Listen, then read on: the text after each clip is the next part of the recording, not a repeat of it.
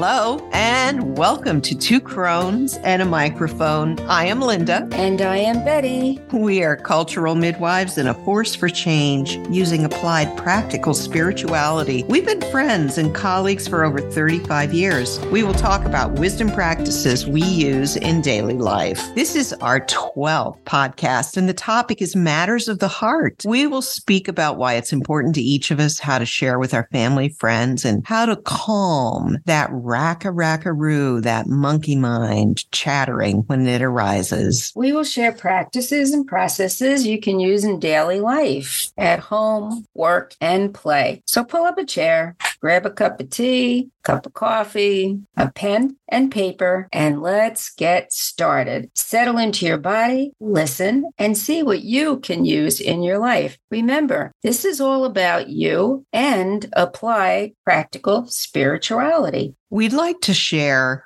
what was our message for the new year because it's really appropriate for matters of the heart. Our message for the new year was lead with love for yourself and others. Love for self includes come as you are, self-acceptance and self-care. Love for others includes boundaries and sometimes straight speech and wisdom. And I think that last piece, the boundaries and straight speech, are things that we all need help with. I couldn't agree more, Betty. Yeah, we're still practicing, and goodness knows we have decades of experience. Yes, absolutely. So, Linda, you were talking to me about a poem that you had come across, and you wanted to share it with our listeners. Oh, that sounds lovely.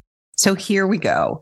This poem is called Silent Seat. It's by Tosha Silver from a small book of poems that called Make Me Your Own, Poems to the Divine Beloved. And here it is. When you finally take your calm and silent seat on the throne of your own heart, everything begins to fall into its proper place because you have. Oh, that's brilliant. Isn't that just lovely? Linda, could you spell her name for our listeners? That's a great idea. Yeah. Tosha, Tosha. Last name Silver, Silver. She's a well-known published author, but this is from a small book of poems. And she's one of my favorite authors. I love her work. And what is the title of the book? Make Me Your Own. Oh, lovely. Really? Yeah. That's great. So thanks for saying that.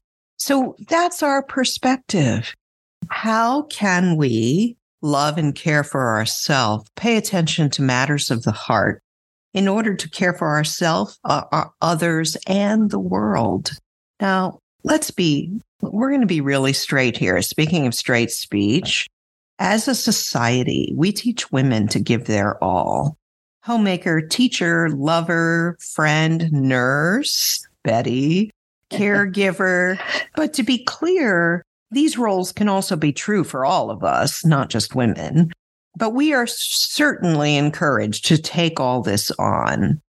And so let's start something different. Let's look at how we can nourish and love ourselves, because as we're told, just like in an airplane with an oxygen mask, we have to put ours on first in order to be able to take care of others. We need to fill our own cup. So, Betty, have you heard about the 5 love languages? I haven't, but it sounds really interesting. So why don't you share with us? Sure. Well, so what are the 5 love languages? You know, just last week, I was reading a New York Times article that cites the 5 love languages, and I thought our listeners would be really interested to hear about this. These are outlined by Gary Chapman, Chapman, in a 1995 book, The 5 Love Languages, How to Express Heartfelt Commitment to Your Mate. So his focus is on how do you understand your beloved, your other, your family, your friends. And what are the 5 love languages? Well, you know what? It turns out that there are 5 key ways that he identified that seem to be playing out accurately that different people like to or resonate with love. This is how they feel or experience love. We all can experience all five, but usually we have maybe two of these that are the key way we like to have love shown to us or that we like to show love. So what are they? Number one, words of affirmation. These people light up when they hear words of affirmation, encouragement, and appreciation. They want to hear regularly that they matter to you. And so think about yourself here first. Are you a words of affirmation person? 2, quality time. The gift of your time and undivided attention are what makes this person feel cared for. Choosing to feel time and connecting means more than you can ever say or do for this person. 3, receiving gifts. Those who fall in the meaningful gifts group thrive on the thoughtfulness and effort behind giving gifts, and they view the gifts as tangible proof of your connection and care. They may also love receiving gifts. For them, gifts are love made visible. 4, acts of service. Now, some of us, and we've all grown up, I'm sure, hearing actions speak louder than words. That's what this one is about. If someone really values acts of service as a form of love, then swoop in and help them. Ask, gee, do you need help with those dishes? What's going on? How can I help you? And it's going to mean the world to them. That to them is love expressed. And then 5, physical touch. These folks feel love and supported through physical contact with others. It creates a powerful sense of trust, like dancing, for example. If you're dancing with someone, that can be a wonderful way to affirm physical touch or caring. So, Betty, which of those resonate with you? Actually, all of them. See? And I'm sitting here listening to you, and I thought to myself, this is really applicable to ourselves. And that's what we're talking about here. Loving ourselves. Exactly. When we studied with Oshana, she really impressed upon us the power of affirmations. Yes. We had a mirror meditation that you would do in the morning while you were looking at yourself. How important that was to love yourself and tell yourself how much you love yourself. The quality time, this is something we all need. And I don't care if it's 5, 15, 30 minutes a day, but you need to just get away and be with yourself and listen to yourself. Listen to your heart. Yep. Receiving gifts. What comes to mind is something simple. Manicure, pedicure, massage. Whatever works, okay? Yeah. Gift yourself a new book. For me, it would be a new book. Oh, me too. Are you kidding? Love it's my on books. The endless book list. I have a stack. I have several stacks. We all do. Acts of service. I'm a nurse. I'm used to doing this, but at the same time, there's nothing like doing an act of service for myself, really, when you think about it. Exactly. How do I help myself? Do I help myself by taking time to read Toshi's book of poems? Yes. There's all kinds of ways to get around this. And finally, physical touch. Now that you probably need another person, but not necessarily. Think about it. Well, and in fact, in our last podcast, what we were talking about is actually for anxiety. Our practice was one you offered up, which is self-touch, which is using that wonderful shea butter, massaging it into your hands at night, really working it through your fingers, your palms. And what are you doing? That's also an act of physical touch for yourself. Absolutely. And on it, that has become my nightly routine. And I want to thank you because I've started that too. And it's really wonderful. And my hands are softer in the morning, I got to say. Yeah. Of course. Well, there's a lot of different things that we could go into about what more specifically this can mean. But I think we've briefed on that. There is another way to think about love. And it was put together by the Greeks. And so the Greeks had 8 different types of love based on the Greek definitions of love. And we want to share these with you because there are different ways that they talk about that range far, far outside just the sort of romantic love that we often think of love as being about. So think about this while I go through. What different types of love are you currently experiencing? How are they impacting your life? First one that we want to talk about is self-love.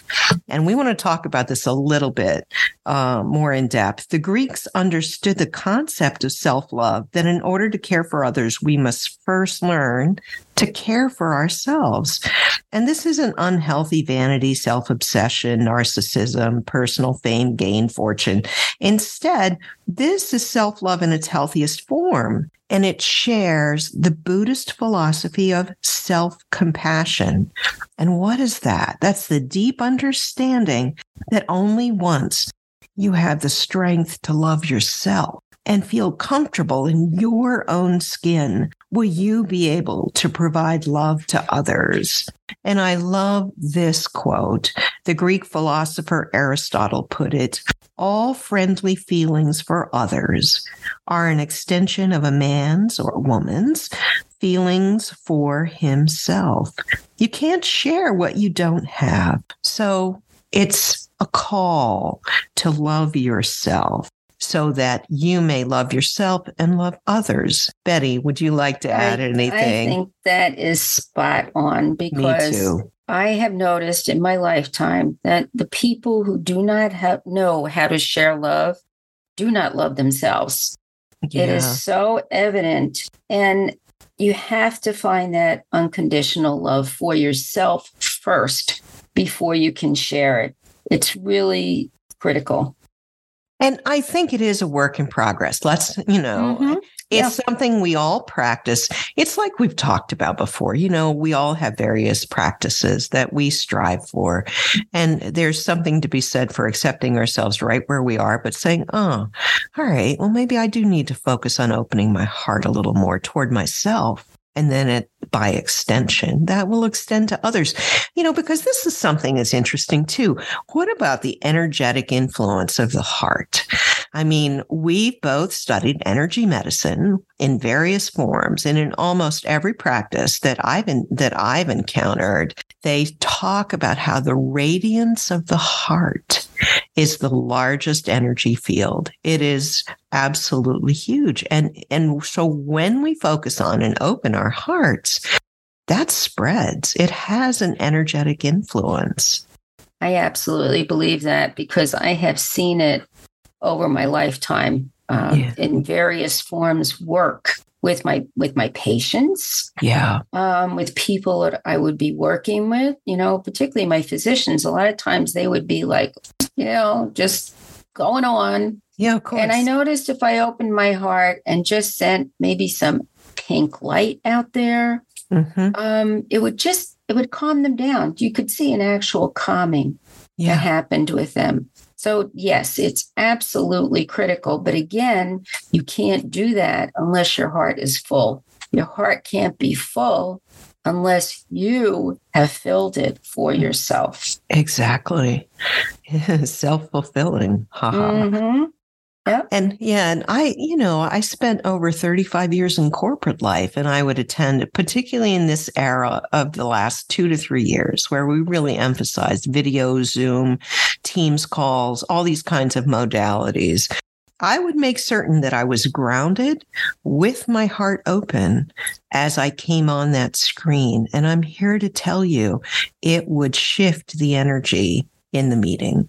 So I got a lot of feedback on that as I was exiting the corporate life that I just was leading. So it's really interesting.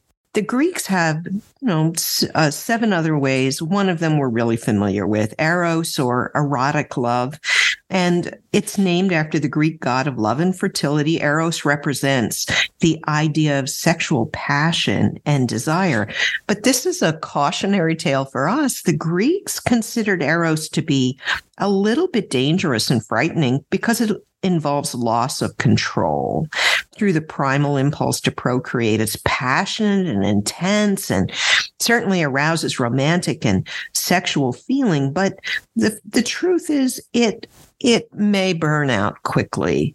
And so it can be misused or abused and lead to impulsive acts and broken hearts. So it's one that we certainly should pay attention to, and I'm sure we've each experienced in many ways. But let's go on to the second, actually third, philia or affectionate love.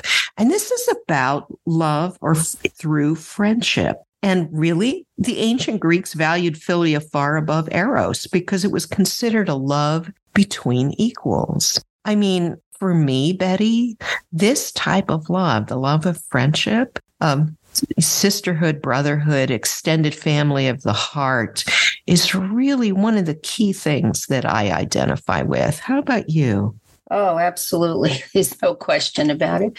I mean, if it wasn't for the love of my spiritual sisters and the friendship there, it would have been very, very difficult for me to get through the past couple of years. Yeah. And I have always said that I am so very blessed to have these women around me. My sisters, they're my sisters. There's no question about it. I mean, my biological family was very supportive, but my sisters understand my heart.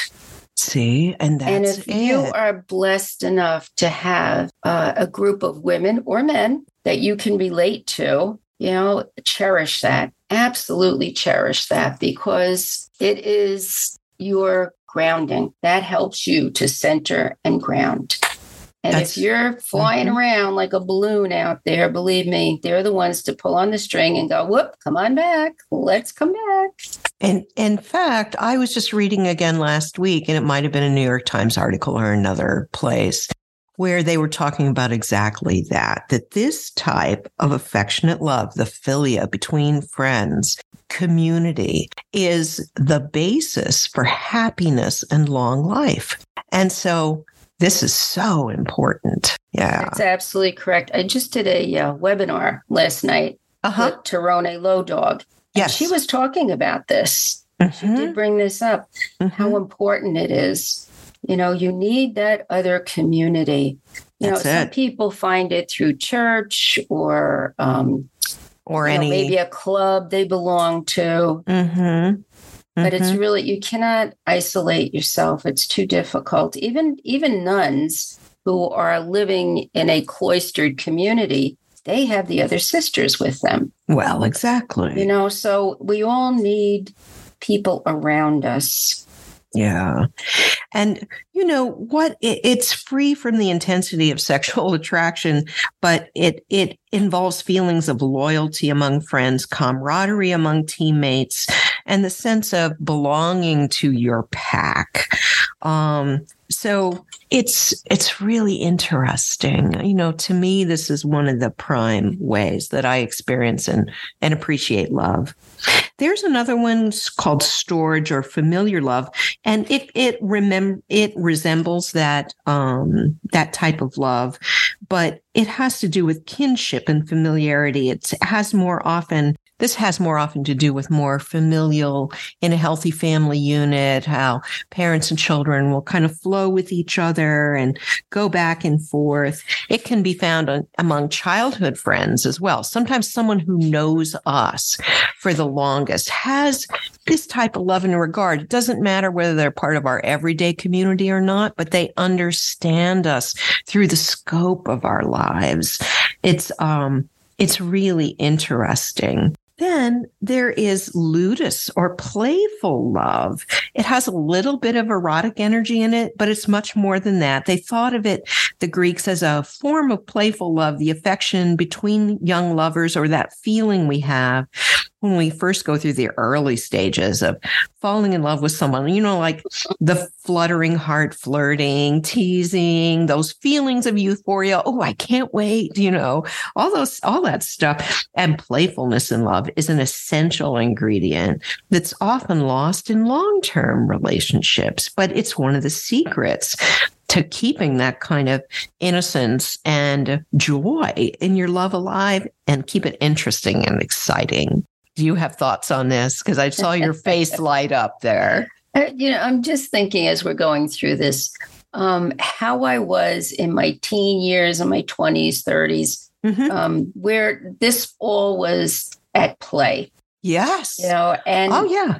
how you progress through these stages as you get older. Yes, exactly. And now I'm in my crone years, and things that were really important, in my 20s, 30s, they're not that important anymore. That type of love it's there, but it doesn't take number one spot.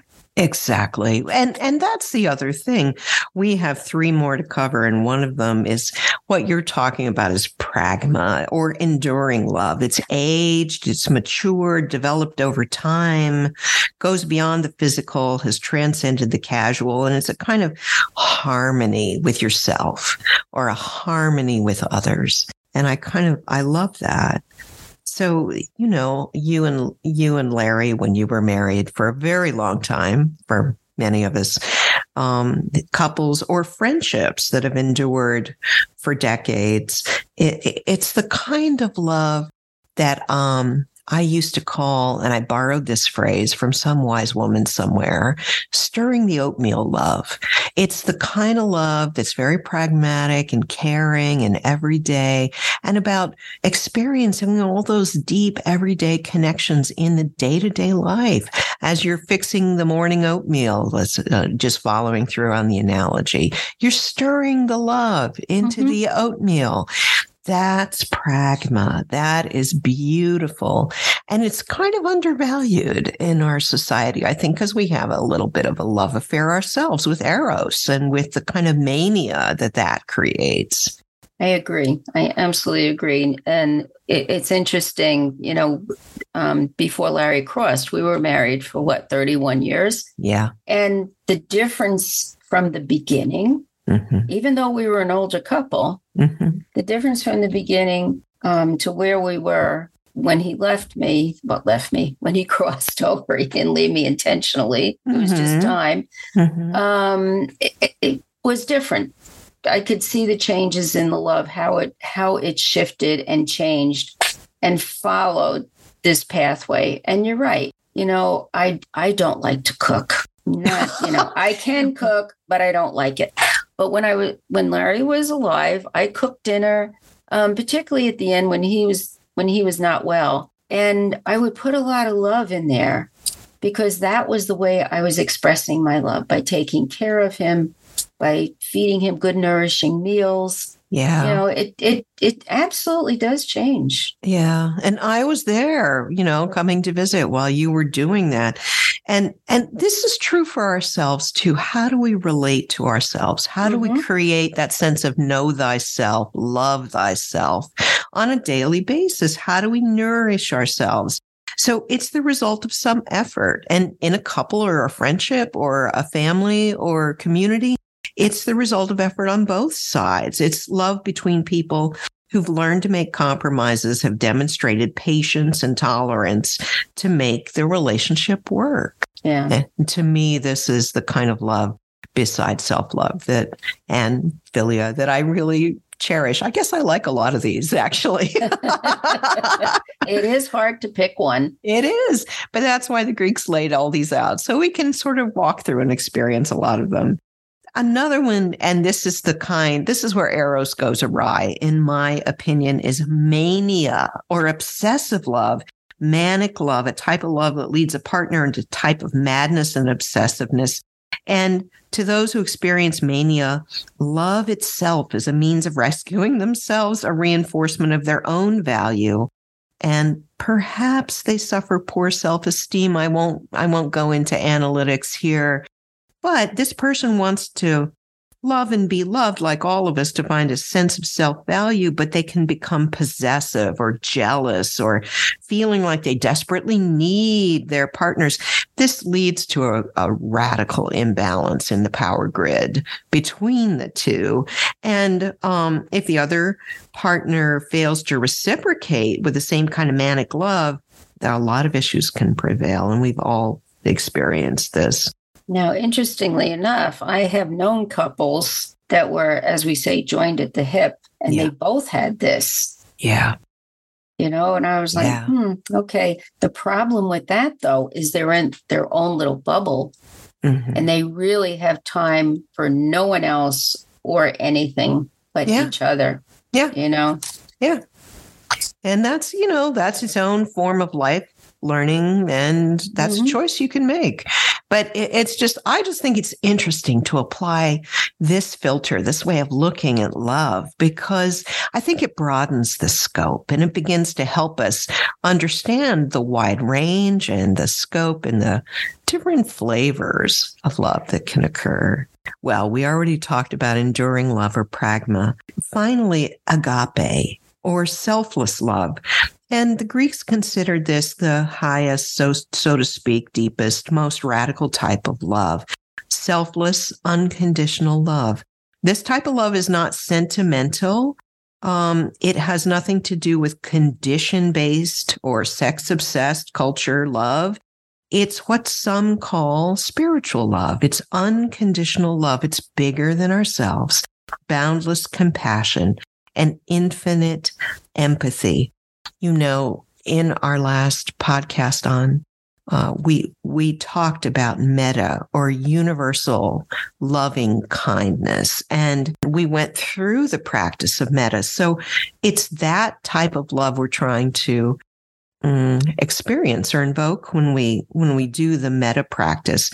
And the Greeks considered it the purest form of love because it's free from desires and expectations, and loves regardless of the flaws and shortcomings of others. One of my friends is fond of saying about friendship, "Yep, I love him or her, warts and all." That's agape. That's selfless love. We love all of them.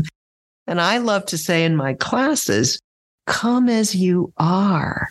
That's a point of self-acceptance in agape too. How we can refer back to ourselves and our own heart practice. And I also like to say all parts of you are welcome here. I think, listening to all of this, the thing that you have to remember is that all these parts are you.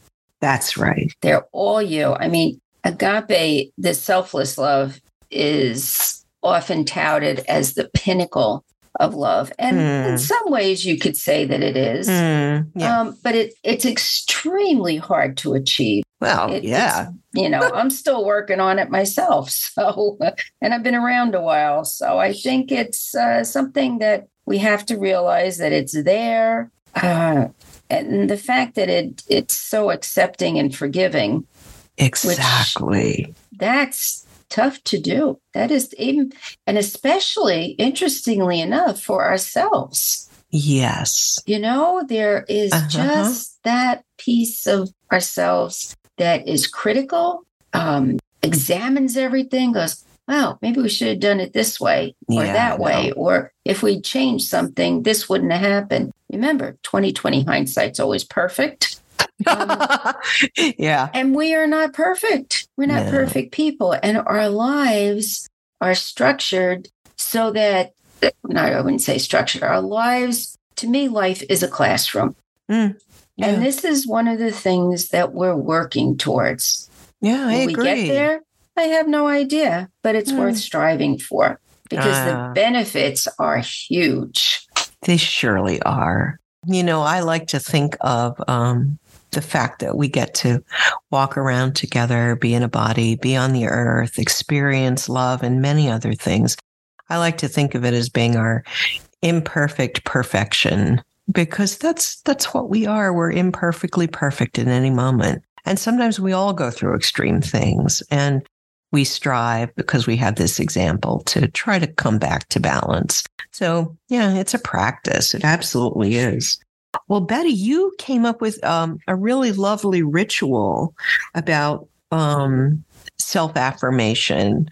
It was you anoint yourself as a way to bless. I'm just thinking of how to present this. So it's easy to remember. All right. But for me, in the morning, like when I get up, I have this little ritual that I follow. And, I give myself Reiki in the morning because I need to tank myself up. Mm-hmm. But one of the things I do when I get out of the shower is I'll take some anointing oil. Like this morning, I used patchouli. I love patchouli. I love the way it smells.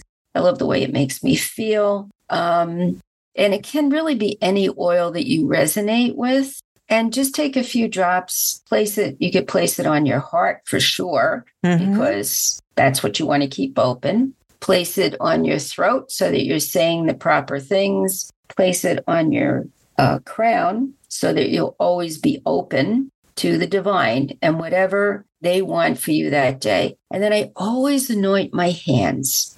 Oh, beautiful. Yes. My hands are the extension of the divine. Could be the Divine Mother, could be Jesus. It doesn't matter. Whoever you relate to as the divine. Whatever your spiritual practice is. Yes. Absolutely. All is accepted here. So, and it just helps me to remember that this is what my mission is. This is what I'm here for. And it's interesting because I can smell the patchouli now. And when you have that scent, it kind of reminds me of what I'm doing for the day. Yeah, I think this is beautiful because I'll share what I do. I have a series of anointing oils that I like to use, and they have different combinations in them. And one of my favorites is rose with a little bit of sandalwood in it. And that roll-on is so special to me because rose is one of the oldest cultivated flowers in existence. It's been around as a herbal flower helper and teacher for going back in the archaeologic record, oddly enough, over 30,000 years. It's amazing. So I love rose. I absolutely love it. And me too. I use it sparingly. It's quite expensive. Yeah. But you don't really, with an essential oil, you don't need that much. One drop, and it will last you a long time. And if you put it in a carrier oil, it's going to last longer. And actually, you should put any of these oils in a carrier oil because you're anointing your body. You can use rose otto if you want.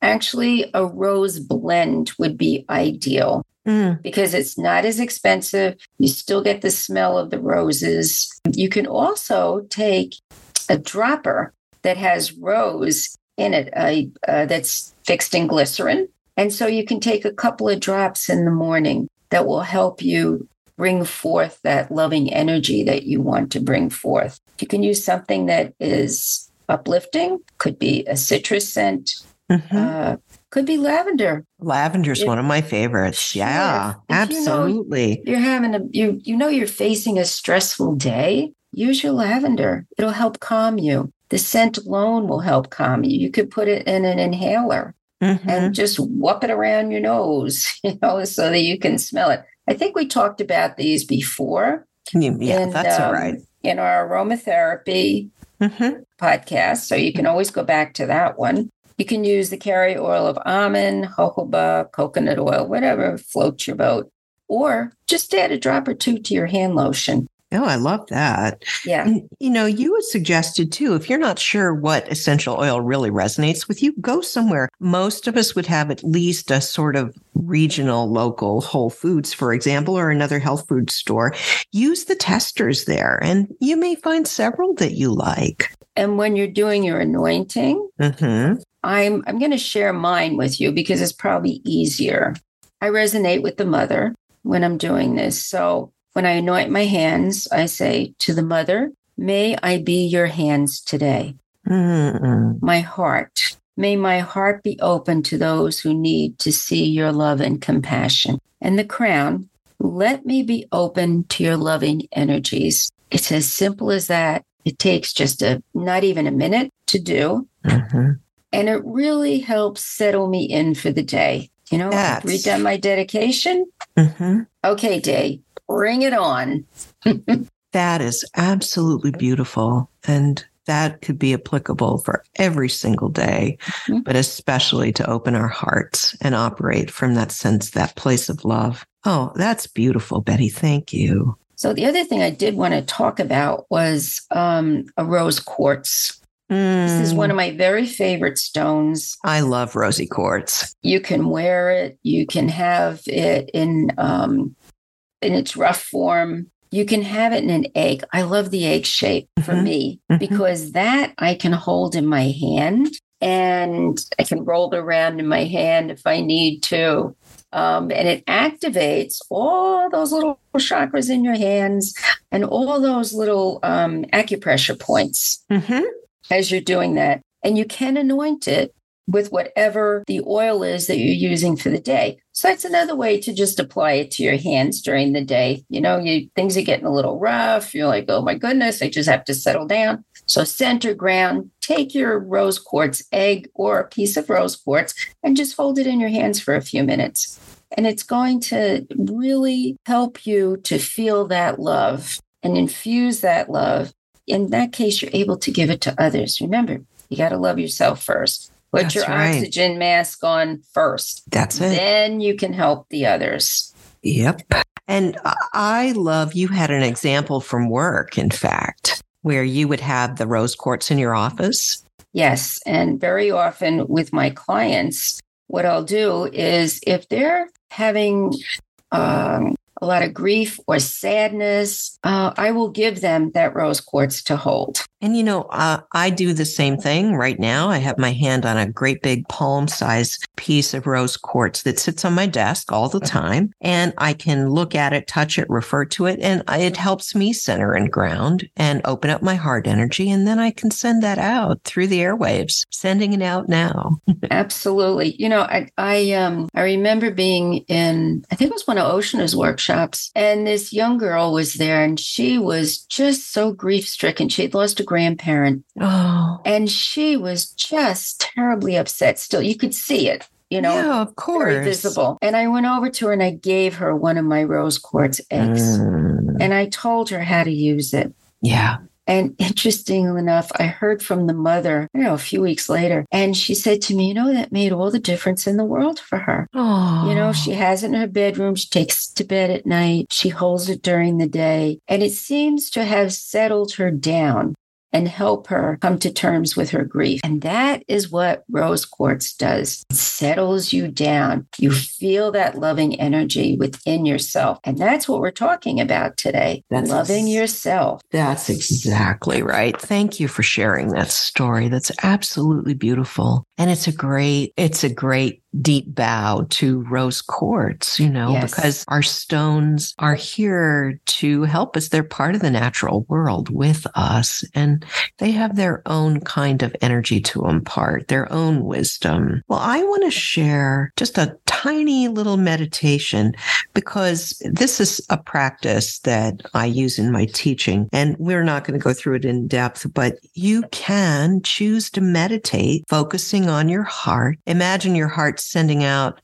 a kind of luminous pink light all the way around your body. And just thank your heart and meditate on its courage, its creativity, its love, its passion, its leadership, and just breathe in and out for 5 minutes a day. That can help shift your energy and contribute to our world's energy. So I'll leave you with that. And I'm here to tell you that does work. I've been in enough meetings. It's been a game changer. Yeah. It really did settle down the egos in the room, the tensions. Really does make a difference.